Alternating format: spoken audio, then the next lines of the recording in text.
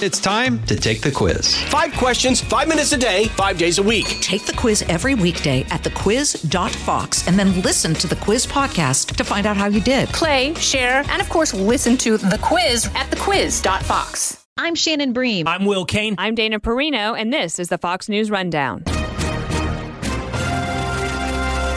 Monday, October 16th, 2023. I'm Eben Brown.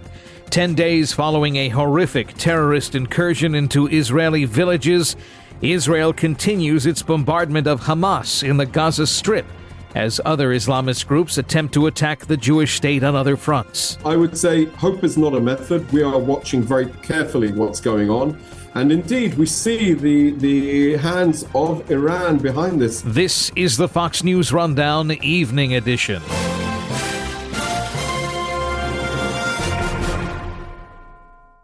This is Jimmy Fallon, inviting you to join me for Fox Across America, where we'll discuss every single one of the Democrats' dumb ideas. Just kidding. It's only a 3-hour show. Listen live at noon Eastern or get the podcast at foxacrossamerica.com. 10 days ago, the state of Israel endured the worst attack by one of its long-standing Islamist enemies, the Gaza-based terror syndicate known as Hamas, though more specifically the group's military wing called the Izz ad-Din al-Qassam Brigades. And that's prompted a fighting response by Israel's military, the IDF, now under orders to finally remove the Hamas threat. And in that time, the pictures show Gaza's urban neighborhoods turned to rubble, and the operation isn't over. Israeli officials say they will act carefully for the sake of civilians. There are about 2 million residents of the Gaza Strip, but they are motivated to finish the job. But we are now at the end here in Israel of day 10 of this war that began by Hamas's brutal butchering of babies, women, men in their homes, and the abduction of 199 innocent people. Lieutenant Colonel Peter Lerner of the Israel Defense Force speaks to us from Tel Aviv. And indeed, when they opened the war, when they began the war, Israel has responded in kind, and the government has instructed the IDF to engage and destroy Hamas, its capabilities, its leadership, its institutions, and of course, hunt down the terrorists that conducted this brutal massacre against our people. When we fight Hamas, we realize they have a very strong capability, and they've amassed a huge amount of rockets and missiles against Israel. So it's no surprise that even day 10, they still have the ability to launch rockets towards Tel Aviv. And indeed, that is just what's happened in the last few minutes as we were just coming online. But that won't deter us from our mission, which is to destroy them. And I'm very confident, Evan, that they will pay the price for this war. They opened the war. We will win it. There is absolutely no way we can live under the threat of Hamas. We are unwilling for them to hold or yield this sword of terror and destruction above our heads. And we will remove them. They will not. At the end of this, it will all be back to normal. We will restore security to the people of Israel. They deserve to live in peace, and so do the people of Gaza. The people of Gaza are paying a very, very heavy price for the poor leadership of the Gaza Strip. Hamas has let them down, has miserably let them down in a way which is, they are sacrificing them, and they have no regard for any human life.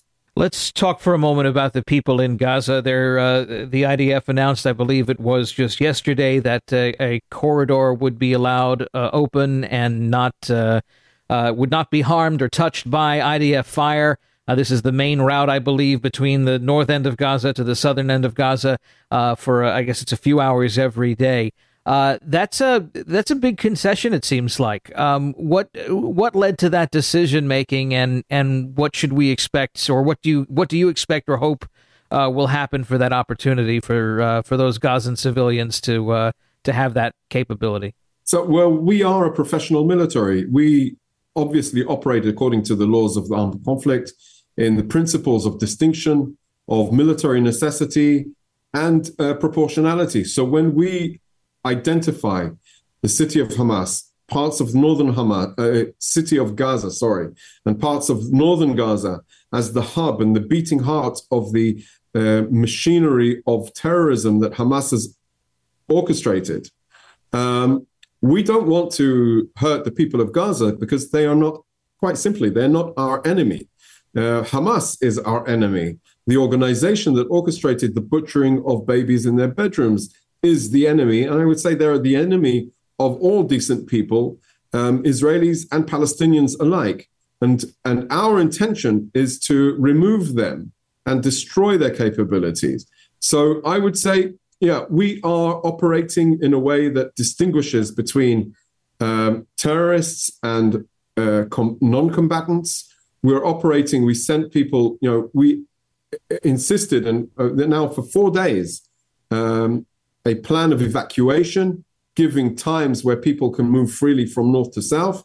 Indeed, it's not pleasant, absolutely not pleasant, but it wasn't pleasant for all those families that were massacred and butchered in their homes. It wasn't pleasant for the 199 people that have been abducted and are now being held by Hamas in Gaza. And so, yes, there is unpleasantry in warfare, and it is, of course, of concern. But the alternative is unacceptable to the people of Israel. It's unacceptable for anybody that wants to be on the right side of history. And there will be unfortunate circumstances and repercussions due to war. The difference between us and Hamas is, we safeguard, we elevate the cost, the huge cost of lives in conflict.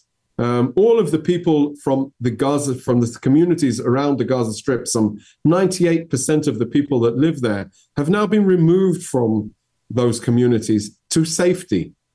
We do not seek to target or harm civilians, unlike Hamas. They intentionally put civilians in harm's way. You just mentioned the number of 199 hostages. That number is higher than what it was reported just a day or so ago. Let's talk about, or please discuss, the delicate aspects of trying to locate them, rescue them. We're under the impression that Hamas has recruited other groups of similar mind that they perhaps maybe don't necessarily often get along with, Palestinian Islamic Jihad, to hold on to these hostages or to do other things with them. We're not sure, but please talk about how intricately delicate and dangerous it is to try to find them and retrieve them. So they are the top of our priority list, obviously. The well-being of them, the safe return of them home. They've abducted women and men at the age of 85, and so they've abducted women and children with their kids. Who does that? What type of people, human beings, would do that? So we are very concerned of their well-being, and I would say we expect and we hold Hamas accountable for their well-being. So there are, obviously, and their presence does influence the operational issues on the ground as we continue to strike and destroy Hamas and their capabilities. But I think we need to be very respectful to their families who are I can't imagine how they are feeling at these terrible the last 10 days, what they've endured as families torn to pieces with these stories of tragic abduction and the images and the videos that the Palestinian Hamas terrorists actually videoed themselves and broadcasted them online. And so when we look at what's going on, I would say we need to be very cautious about everything we say about those that have been abducted. I don't want anything that I say to disrupt any efforts to bring them home. And so I say, let's just leave it at that. We are getting an operational update from Israeli Defense Force Lieutenant Colonel Peter Lerner on the ongoing war against Hamas. On the Fox News Rundown Evening Edition, we'll have more straight ahead. Well, then let's talk about the areas in northern Israel. It was reported earlier today that, citing a tweet, I believe, from the Lebanese army itself, that they discovered and are dismantling a battery of missile launchers that are allegedly Hezbollah's. That seems, without getting too much into politics, we know Israel and Lebanon don't have a great relationship to begin with, but the army of the state of Lebanon it seems to be almost providing an assist here. That I imagine you would welcome that, but what does that say? Is that, I don't want to read too deep into it, but why would they help Hezbollah? Or excuse me, why would they? I don't want to say help Israel, but why would they at least work against Hezbollah at this point? So over the last week, we've seen an increase in attacks by Hezbollah at Israel. Several anti-tank guided missiles fired yesterday against forces and against civilians, even causing death. And our message is very clear to Lebanon. You are a sovereign state. You have responsibility. Watch what we are doing now to Hamas, how we are destroying their capability to rule, to govern, and to perpetrate terrorism against us. So I think maybe I wasn't aware of this incident, but what you're describing, maybe it resonates with the people who are in charge in Lebanon. But I wouldn't put too much, we don't, obviously don't lay our defense in the hands of the Lebanese army. We have recruited some 300,000 reservists to the military, many of those indeed posted today on the border with Gaza, but also many of them on the border with Lebanon, on the frontier facing Hezbollah, in the anticipation that there could be an escalation with Hezbollah. So I would say hope is not a method. We are watching very carefully what's going on. And indeed, we see the hands of Iran behind this, instructing Hezbollah over the last few days to try and escalate the situation in order to try and challenge us. We are a strong military. We are poised and prepared on the frontier, on the border. And, hopefully it won't get there. But as I said, hope is not a method. Well, let's bring this even further. You mentioned Iran's hand in all of this. Ismail Hanaleh was also seen in meeting with Iranian officials, and there's the concern of a wider conflict regionally and even beyond, something that might even involve, say, Russia or China or the United States.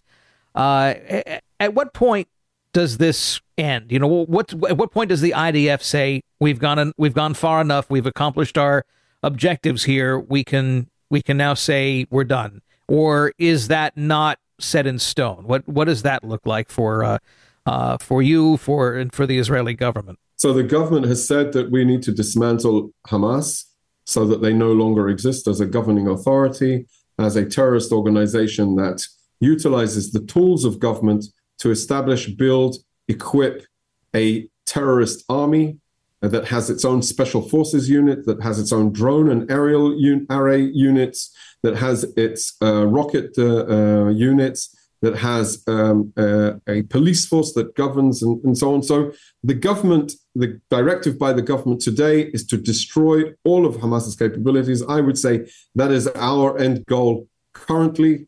And I would say that any alternative reality after this would be better than the current reality, or the reality of before the 7th of October. Because Hamas, what they had done is when they breached our border and penetrated into Israel, what they did was break the rules of the game that existed. And what we're saying now, by targeting Hamas in its entirety, is we're inventing a new game for the neighborhood of Israel and the Gaza Strip. Lieutenant Colonel Peter Lerner of the Israel Defense Forces, a reservist who spent many years as a spokesperson and went into private life, and now we've seen you in your uniform again. Thank you so much for being with us on the Fox News Rundown Evening Edition. Thank you, and have a good day. You've been listening to the Fox News Rundown. And now, stay up to date by subscribing to this podcast at foxnewspodcasts.com. Listen ad-free on Fox News Podcasts Plus on Apple Podcasts. And Prime members can listen to the show ad-free on Amazon Music. And for up-to-the-minute news, go to foxnews.com.